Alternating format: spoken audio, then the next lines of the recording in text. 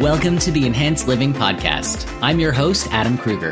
I believe that we all have within us the power to be everything that we are meant to be and so much more. This show is a weekly dose of practical and spiritual principles, strategies, tips, and ideas to help you grow into the best version of yourself. Here's to becoming exactly who you were meant to become. I've been called a human Swiss Army knife because I'm a TV host, inspirational speaker and coach, live event MC and DJ, certified yoga and Ayurveda teacher, functional fitness enthusiast, author, husband, and dad with a voracious appetite for knowledge, and I'll be sharing real talks with successful people from all walks of life, spiritual teachers and masters, and experts in many different fields. I'll also share my own perspective that I've gained from over 20 years of diligent meditation and spiritual work so we can all experience enhanced living. Are you ready to evolve? Let's do this. All right, welcome back to Enhanced Living. Thank you so much for joining us today. I honestly don't even know where to begin right now because I'm about to bring on to the show one of my personal gurus. This man has been so instrumental in so much of my own spiritual evolution that I'm literally just tingling about to bring him on. So I'm just going to read his bio real quick. I want to read it so I get it right. Yogi, mystic, and practitioner of Ayurveda, Mas has become an influential teacher of yoga and Ayurveda, integrating a background of athletics, therapeutics, science, and ecology into a dynamic synthesis that has led him to become an innovative voice in the field of integral yoga and Ayurveda.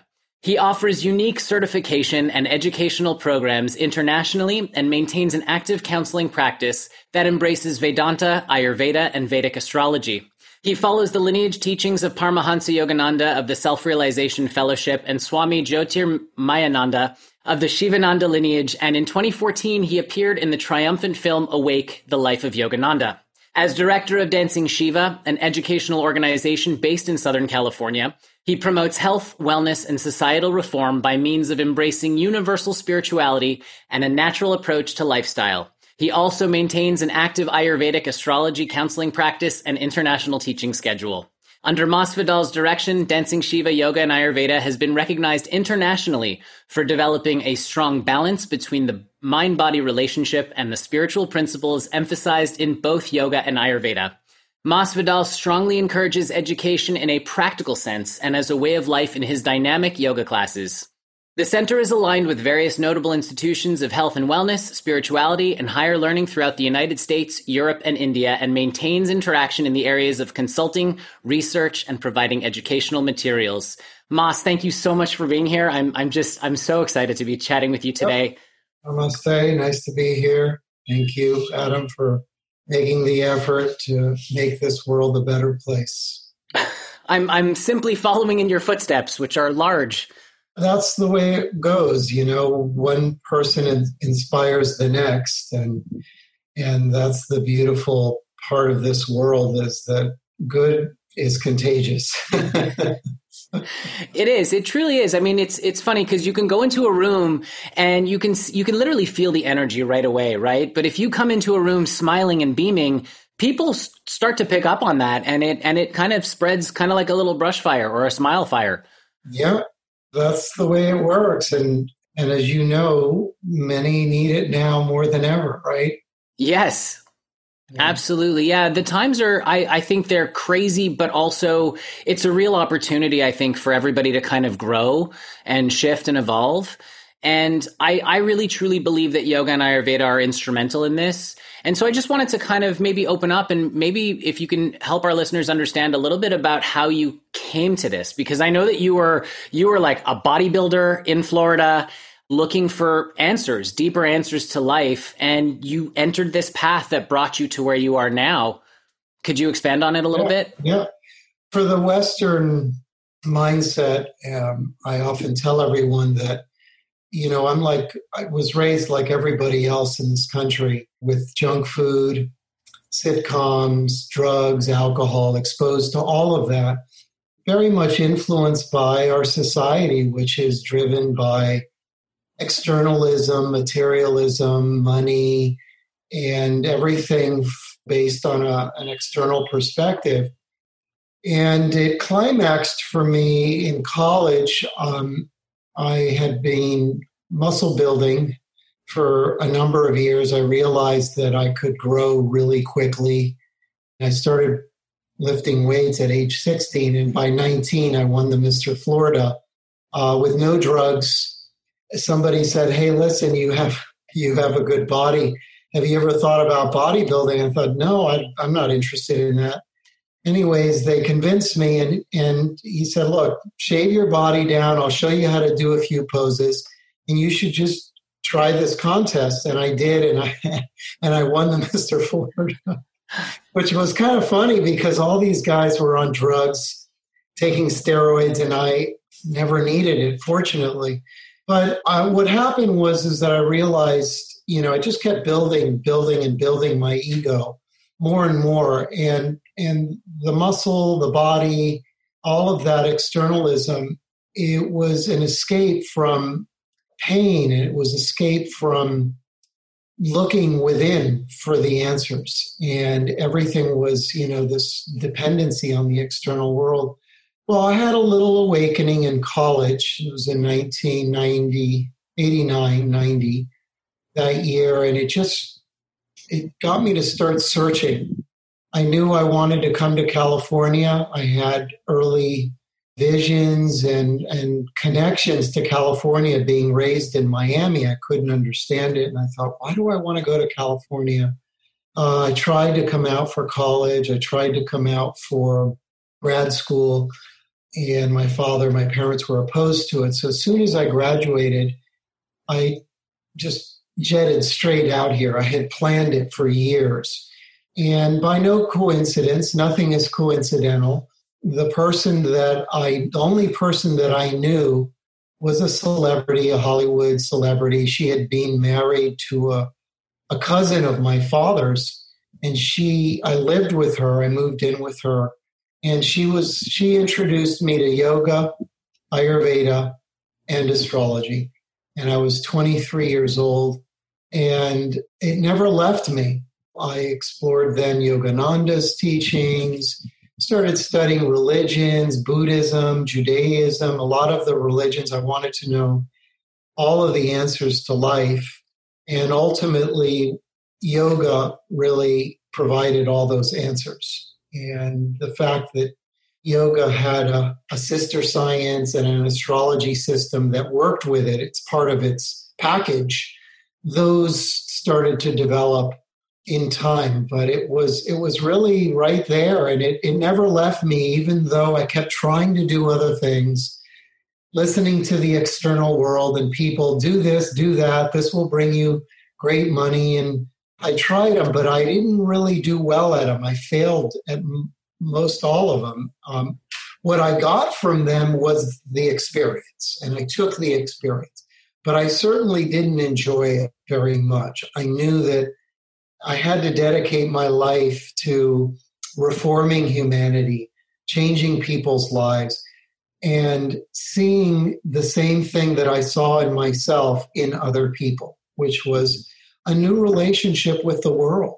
I knew that I had to look at the world and live in the world in a different way. Otherwise, I would have been what we see in the world, this chaos, Yeah. I mean, I definitely see that. It's almost as if over the years, we've really lost touch with what's truly important. You mentioned about the external versus the internal, and I think that's something that a lot of people struggle with, especially since personally, I don't think there's anything wrong with being comfortable in the world, right? It's okay to have things. It's just, I think it's more about the attachment to things versus, and the identification with those things as opposed to enjoying them.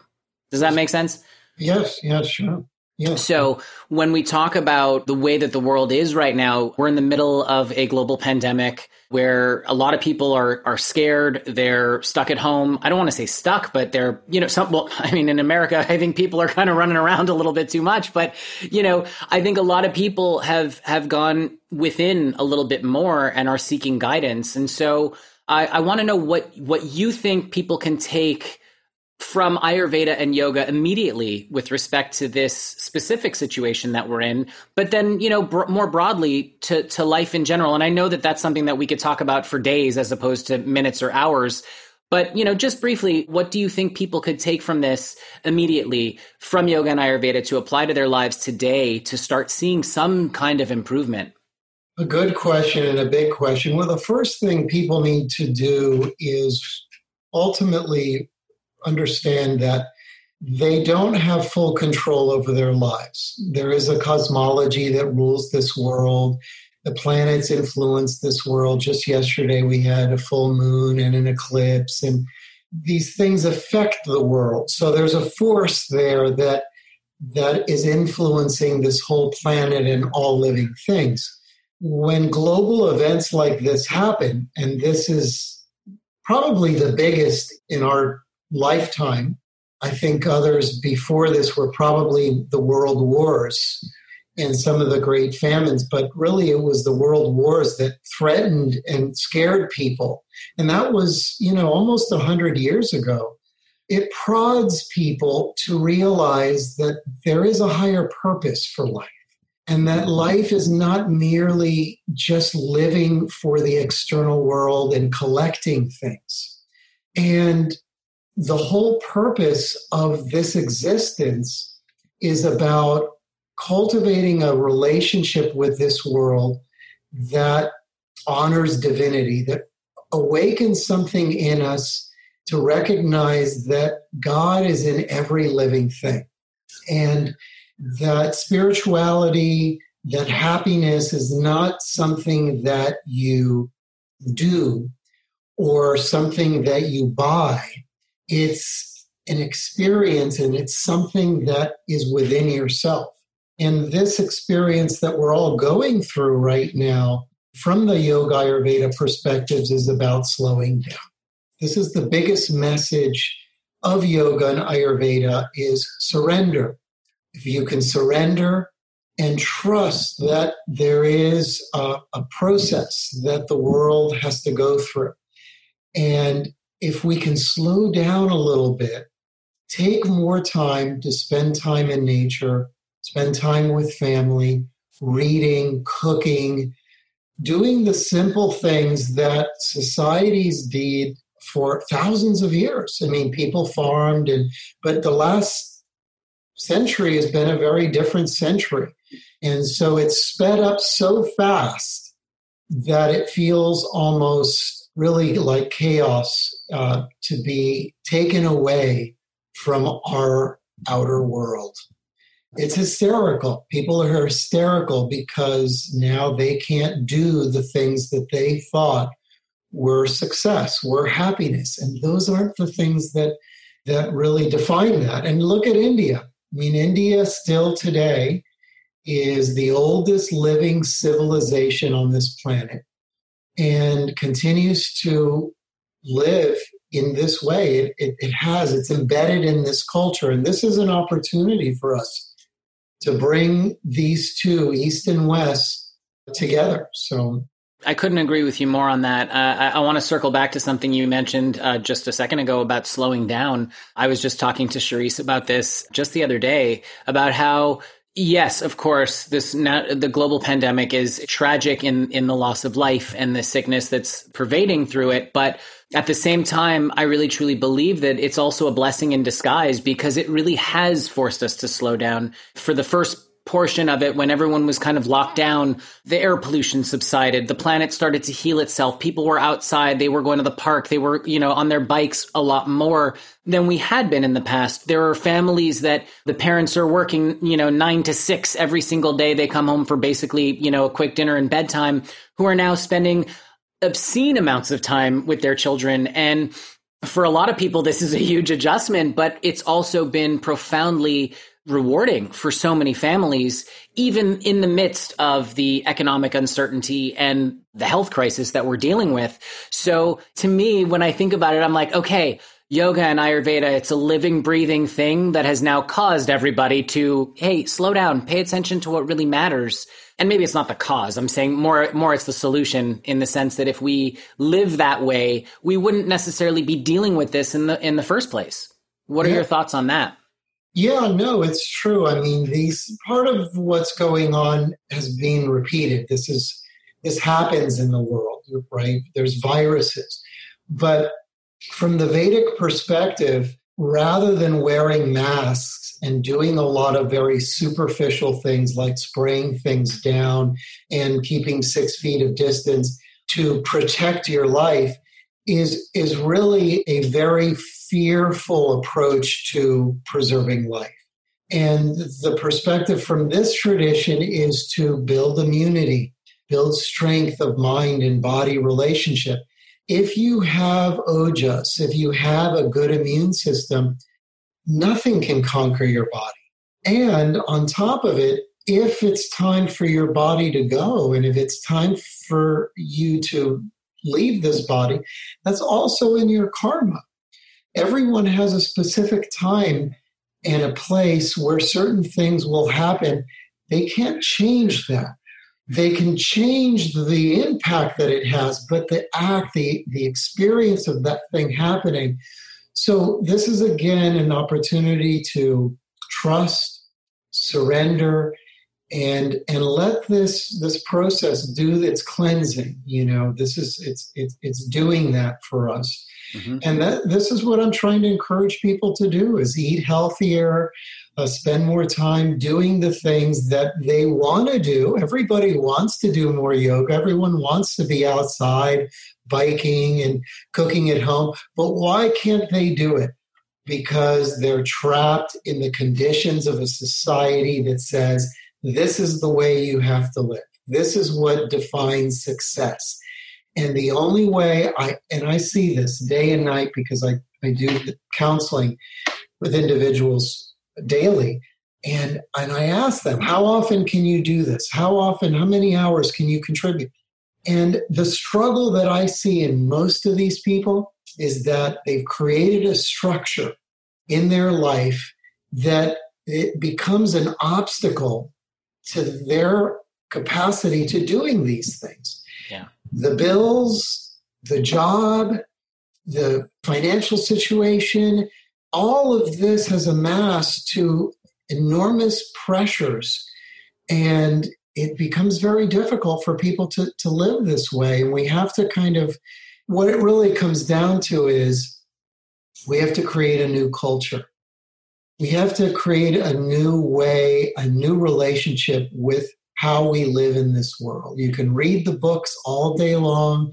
You can try and sprinkle this into your life, but until you change the way that you see this world and the way that you live here, these principles have a huge battle to fight. It's too much to overcome. So this is a start. If they're listening to this show that you're doing, something is percolating inside of that person. And then maybe suddenly, right, they're going to say, you know what, I do have to make a change. And they make that bold step and they jump.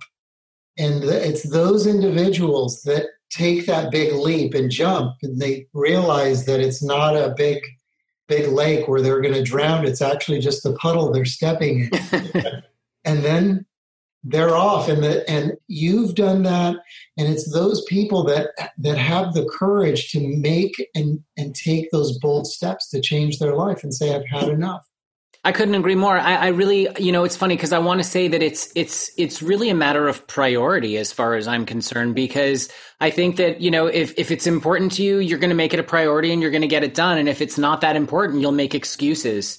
And I feel like a lot of people, they love the idea of evolving. They love the idea of making themselves better. But then when they're faced with the mountain of work and introspection that they have to do in order to get there, it's like, oh, well, I got to go do this business call right now. I'll do this later. I'm certainly guilty of that in many capacities. I've been working on myself for, over 22 years at this point. And really in this pandemic, my meditation practice has deepened so greatly. Not that it wasn't before. I was still meditating daily, but it's just expanded. It's gotten longer. It's gotten more involved. I'm doing so much more pranayama, which I want to talk about that. But I want to circle back real quick because you mentioned something, and I will come back to pranayama. I'm actually going to make the note right now because it's so important. But you were talking earlier about karma and how if certain things are meant to happen for people, it's going to happen no matter what. They really can't control what's going to happen, but they can mitigate the circumstances to an extent.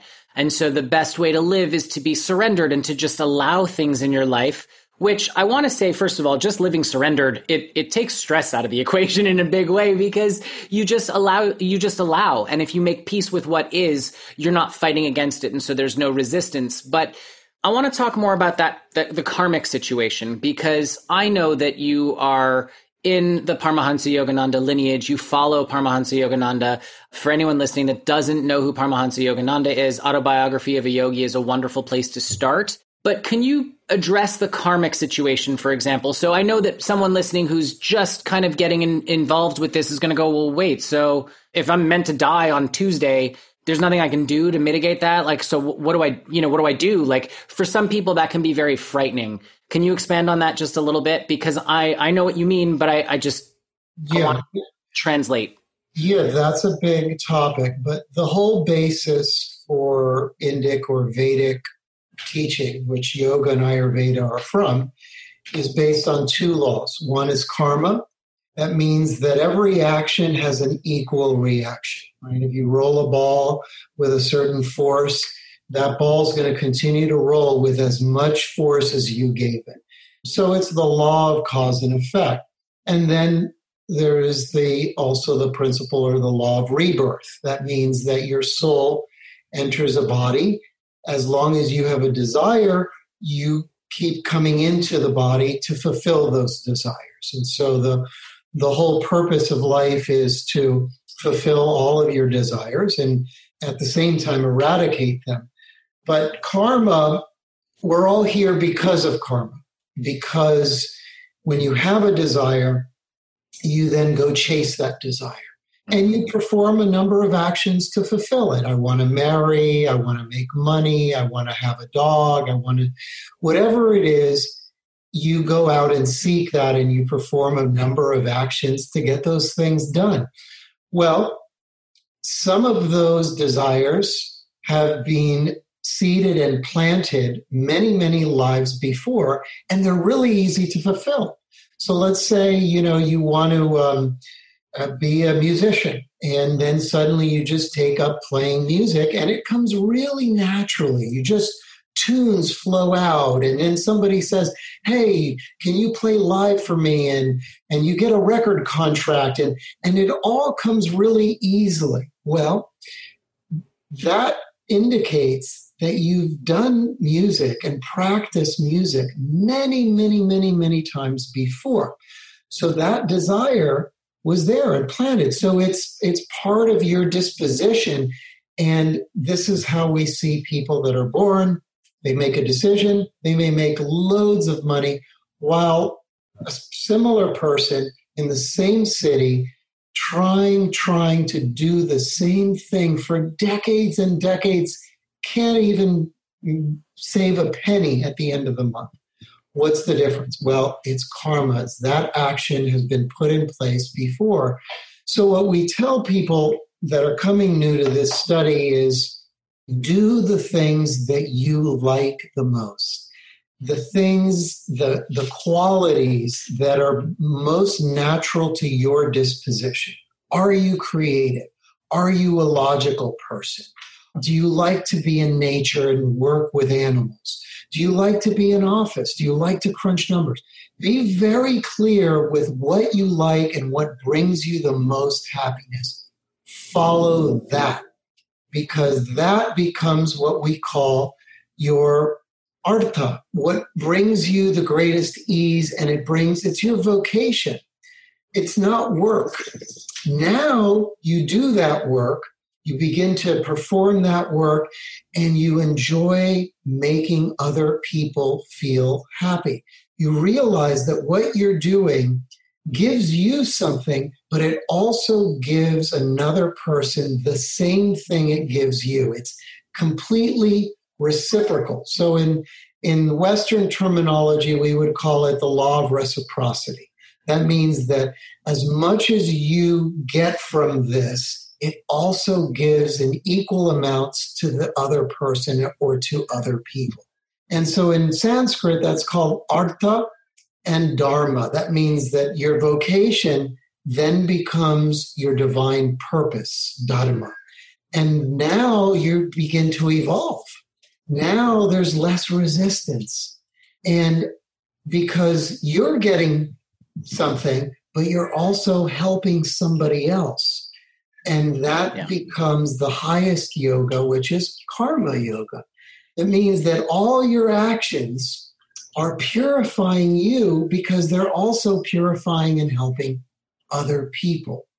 And that becomes the most important understanding of yoga is you have to find something that is reciprocal and is not just for me, but for we. It integrates the law that everything that you do affects everyone and everything around you. That's beautiful. And I think just to kind of drive the point home too, just talking about karma, I think a lot of people equate that with, well, oh, that's bad karma, dude. That's, you did that. And so now karma is going to come back and bite you. And karma is not that. It's literally that there is an equal and opposite reaction. It's almost like the laws of physics. So karma applies to when you hold the door open for somebody or you buy the homeless person lunch or a sandwich. You're putting that beautiful, wonderful energy out into the world, which is going to come back to you, and it's going to snowball in the same way that if you're doing something that's perceived as negative, that's going to be something that affects you as well, whether you know it or not. Yes, that's right. That's exactly right. Yep. And so it's funny. I wanted to discuss diet a little bit because you were talking about that earlier as well with respect to karma and, just eating right to, increase ojas, which is, the immune system and your internal energy. And then I want to kind of lead into pranayama from there. But so a lot of people are now starting to realize, like you see the rise of veganism right now, which all cards on the table, I'm a staunch vegan person. So for me, understanding that I don't want to create karma through my diet, or at least as little as possible, because as we know, living in the world, it's impossible to cultivate the fields without possibly injuring animals by accident, right? So there's no karma-free action, I suppose. But to minimize it, right? I think the best impact that people can do for the environment, for their health, for the world is to go plant-based. But that's kind of baked into yoga and Ayurveda as well, isn't it? Yeah, more so on the yoga side. Yoga is based on the law of ahimsa, which is nonviolence, that no one should harm any living thing. Mm-hmm. So there's challenges with everyone becoming vegetarian. Ayurveda isn't necessarily a vegetarian tradition. It's founded on that, but it did use meat in many circumstances for very chronic disorders, very debilitating diseases, and the sages knew that eating certain meats would help them build their immune system. They would take herbs and special recipes and Ayurvedic preparations to help build their immune system, and then they would slowly take them back off of the meat if it was possible, and then bring them back to a plant-based diet. I really feel that today, because of the way food is cultivated, one of the highest karmic practices that anyone can do is to follow a plant-based diet. Because what has happened with the development of meat factories and farming practices have changed over the last 50 years, so it's not the same.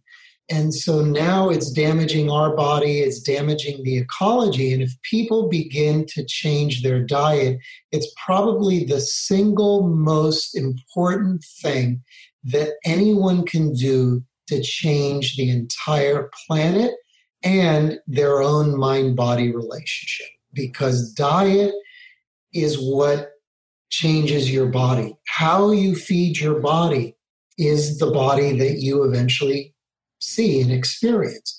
So if you want to feel better in your body, eat better. And now you're changing the relationship your mind, your psychology has with the biology. That has to be intact. Anyone who's putting something that goes against their natural constitution is going against natural law. No living thing likes to be harmed. If you try and grab a bird, it's going to try and fly away. If you try and grab a fish, it's going to try and swim away. Why? Because we try to protect our life. And that's why each has its own to survive. And the human species, the Homo sapien, was given the teeth, was given a specific GI tract, a specific systemic function to digest food, plant-based foods, more easily than meat-based foods. And you live longer, you live healthier, and then you can fight viruses like this. You sweep them off your table like dust. They will never impact you because your body is strong, it's solid, and it's not fighting and overworking to digest something that it wasn't meant to dissolve in the body. So, yeah, it's 100%. I mean, I came to vegetarianism through you and you know, from Charisse bringing me to Dancing Shiva. You know, when I got my yoga certification, I became vegetarian almost instantly, I want to say, and then 7 years later went completely vegan, completely plant-based. And those two transitions for me, I remember the shift from omnivore to vegetarian. My energy levels skyrocketed to a point that I couldn't even like, it made no sense to me almost. And again, I deal with an autoimmune situation. So for me to be able to have these levels of energy was mind blowing. But then the step up, even from vegetarianism to straight up plant-based, it was another level. It was amazing. But I want to kind of touch, like I said earlier, on pranayama because it's totally related. And pranayama is about it's breath work for those who, you know, I don't like to say for the uninitiated, but for anyone who's unfamiliar with the term, pranayama is literally about breath work. It's breath control.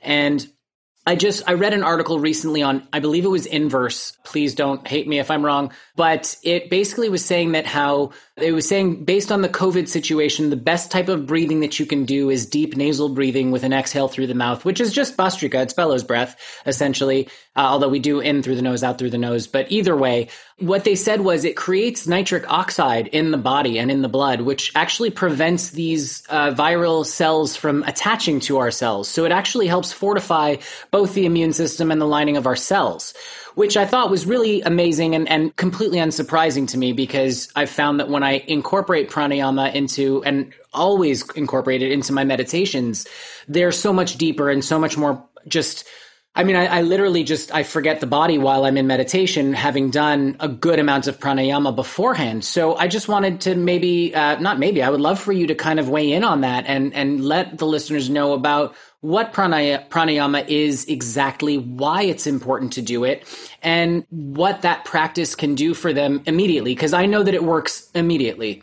Yeah, so I'll start by saying this, that like food does for the body, whatever we take into the mind affects the mind. So we want people to not only give importance to what they're putting into their bodies, but also to pay attention to what they're taking in mentally. And the mind is basically a reflection or a representation of how we breathe. Fast breathing, fast thinking. Slow breathing, calm mind. So breath control is self-control. And if we teach someone to breathe more slowly, more deeply, it's the prerequisite to emancipation or liberation. So first and foremost, the person needs to begin with deep breathing, diaphragmatic breathing, awareness of their breath. In Sanskrit yoga, we call it Bhastrika, which is a forceful inhale-exhale through the nose. It really refreshes oxygen. It increases hemoglobin. It builds the red corpuscles in the blood. And it is incredibly powerful for building immunity because immune system attacks the blood and it weakens the blood. And when the cell levels are low in a body, this is where diseases and viruses come in. So pranayama is an incredible way not only to manage the mind and calm the mind, but it's also a way to build immune strength and to strengthen the body. So it's really the subtler form of food. We say that prana comes in three forms. First, it comes in food. Eat healthy food, organic food, fresh food, never frozen. Second, drink water that's pranified, that's fresh, that's exposed to the air, to sunlight, right? Because it energizes it. And then get good prana from good air.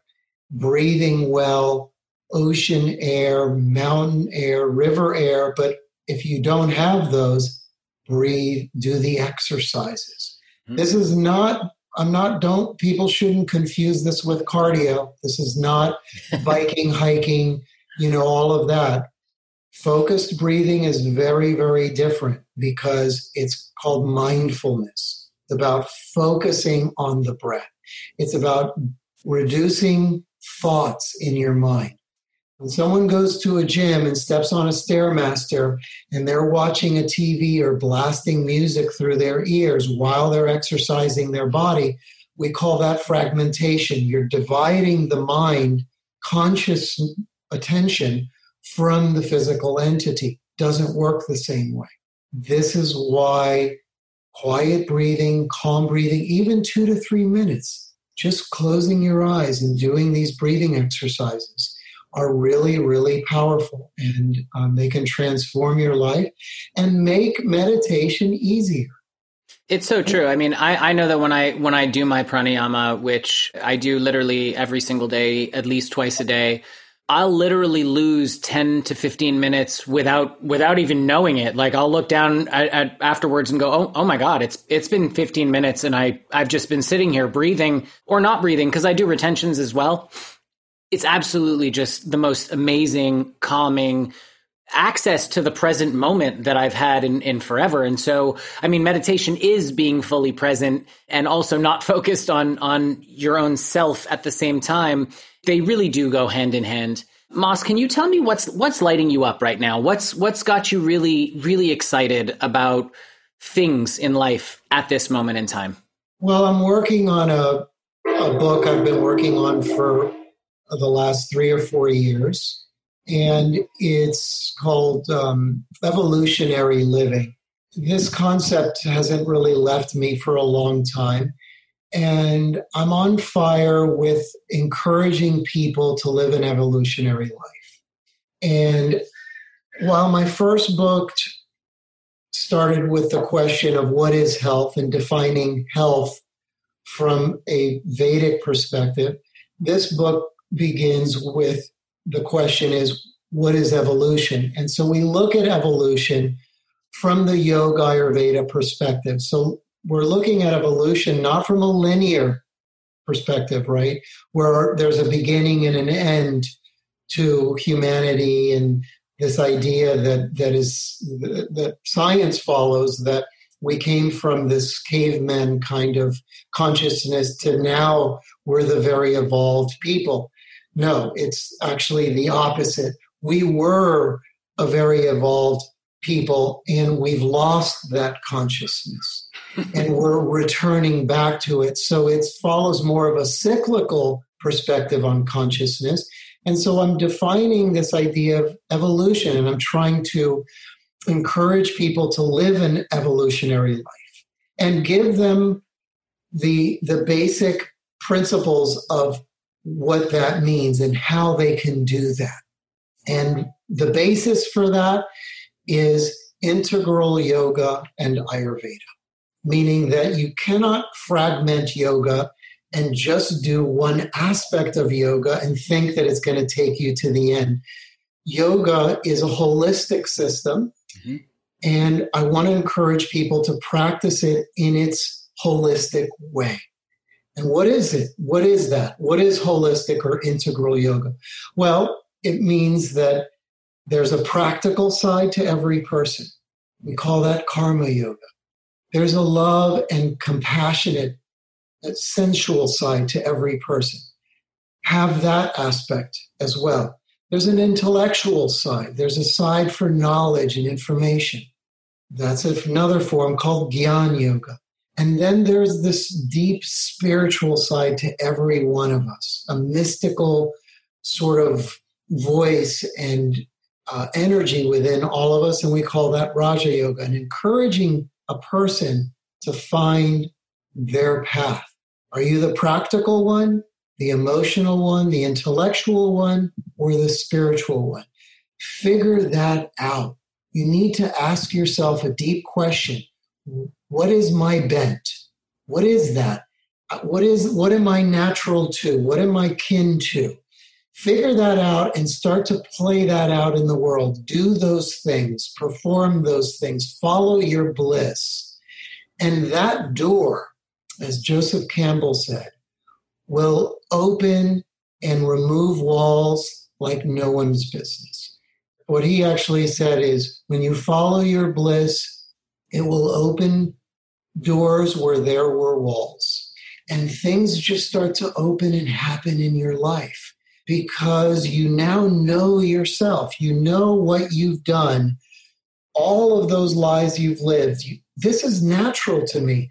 You follow, let's say it's the practical path. I like to help people. I like to do things for people. I like to, whatever it is, support people. If you do that, then your devotional side opens up. Then your intellectual side opens up. And naturally, those other doors start to open. But you got to follow and knock on the door. Open the door that you know how to open. It's natural to your disposition. And so that's where I'm at right now. I'm hoping I'll finish it this year, and then it'll be out sometime next year. So. Oh, wow. I can't wait to read that. That sounds, wow. I'm speechless. I that resonated with me so much. I can't even begin. For those listening or watching, this is also up on YouTube at the moment. Moss's first book, which, by the way, I have bookmarks here, but this is the first one. It's Sun, Moon, and Earth: The Sacred Relationship of Yoga and Ayurveda. You can get that. I'm going to put the links down below, of course, in the description of the podcast, and below the video, of course, as well.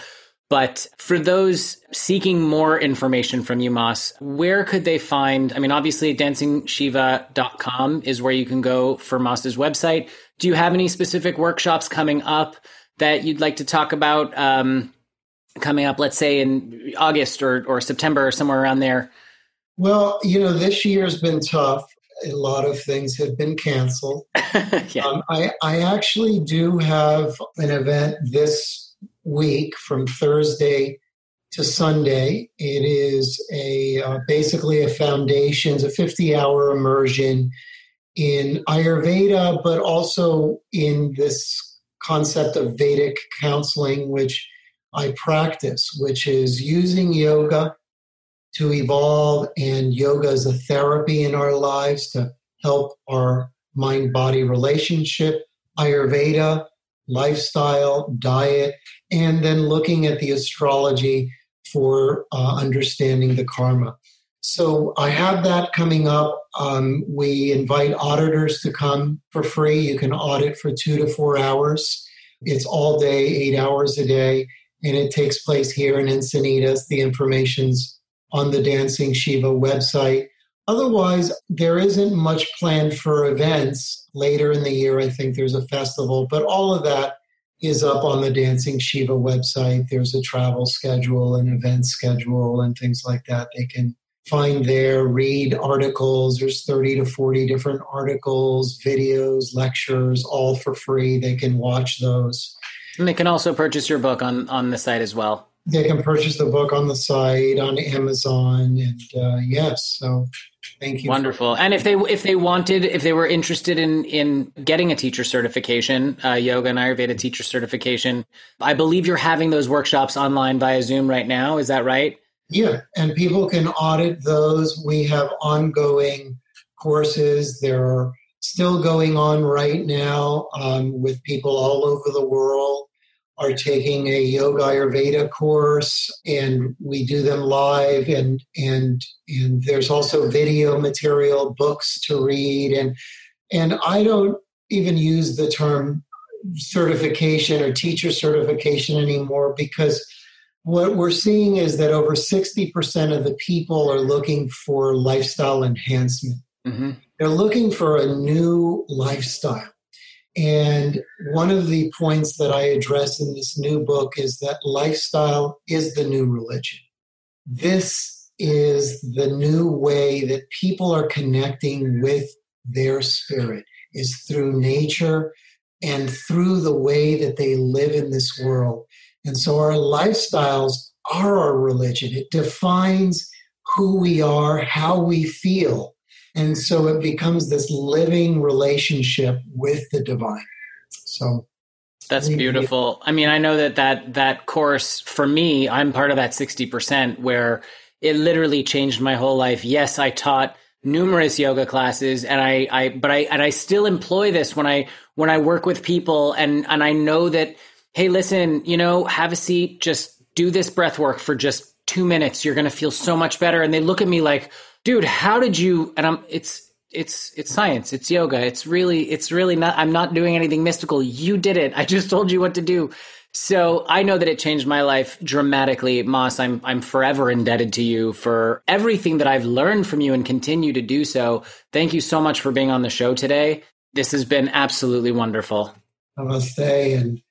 And I would just say, the last thing I would say to everyone is focus on everything that is positive in everyone that you see. Think positive, speak positive, and do positive, and everything will be all right. Amazing, wise words. Thanks for listening to this week's episode of Enhanced Living Podcast. If you enjoyed what you heard today, please share it with a friend. And if you haven't already, subscribe, rate, and review the show on your favorite podcast player. If you have any questions, comments, or feedback, feel free to reach me directly at enhancedliving.net. Thanks for listening.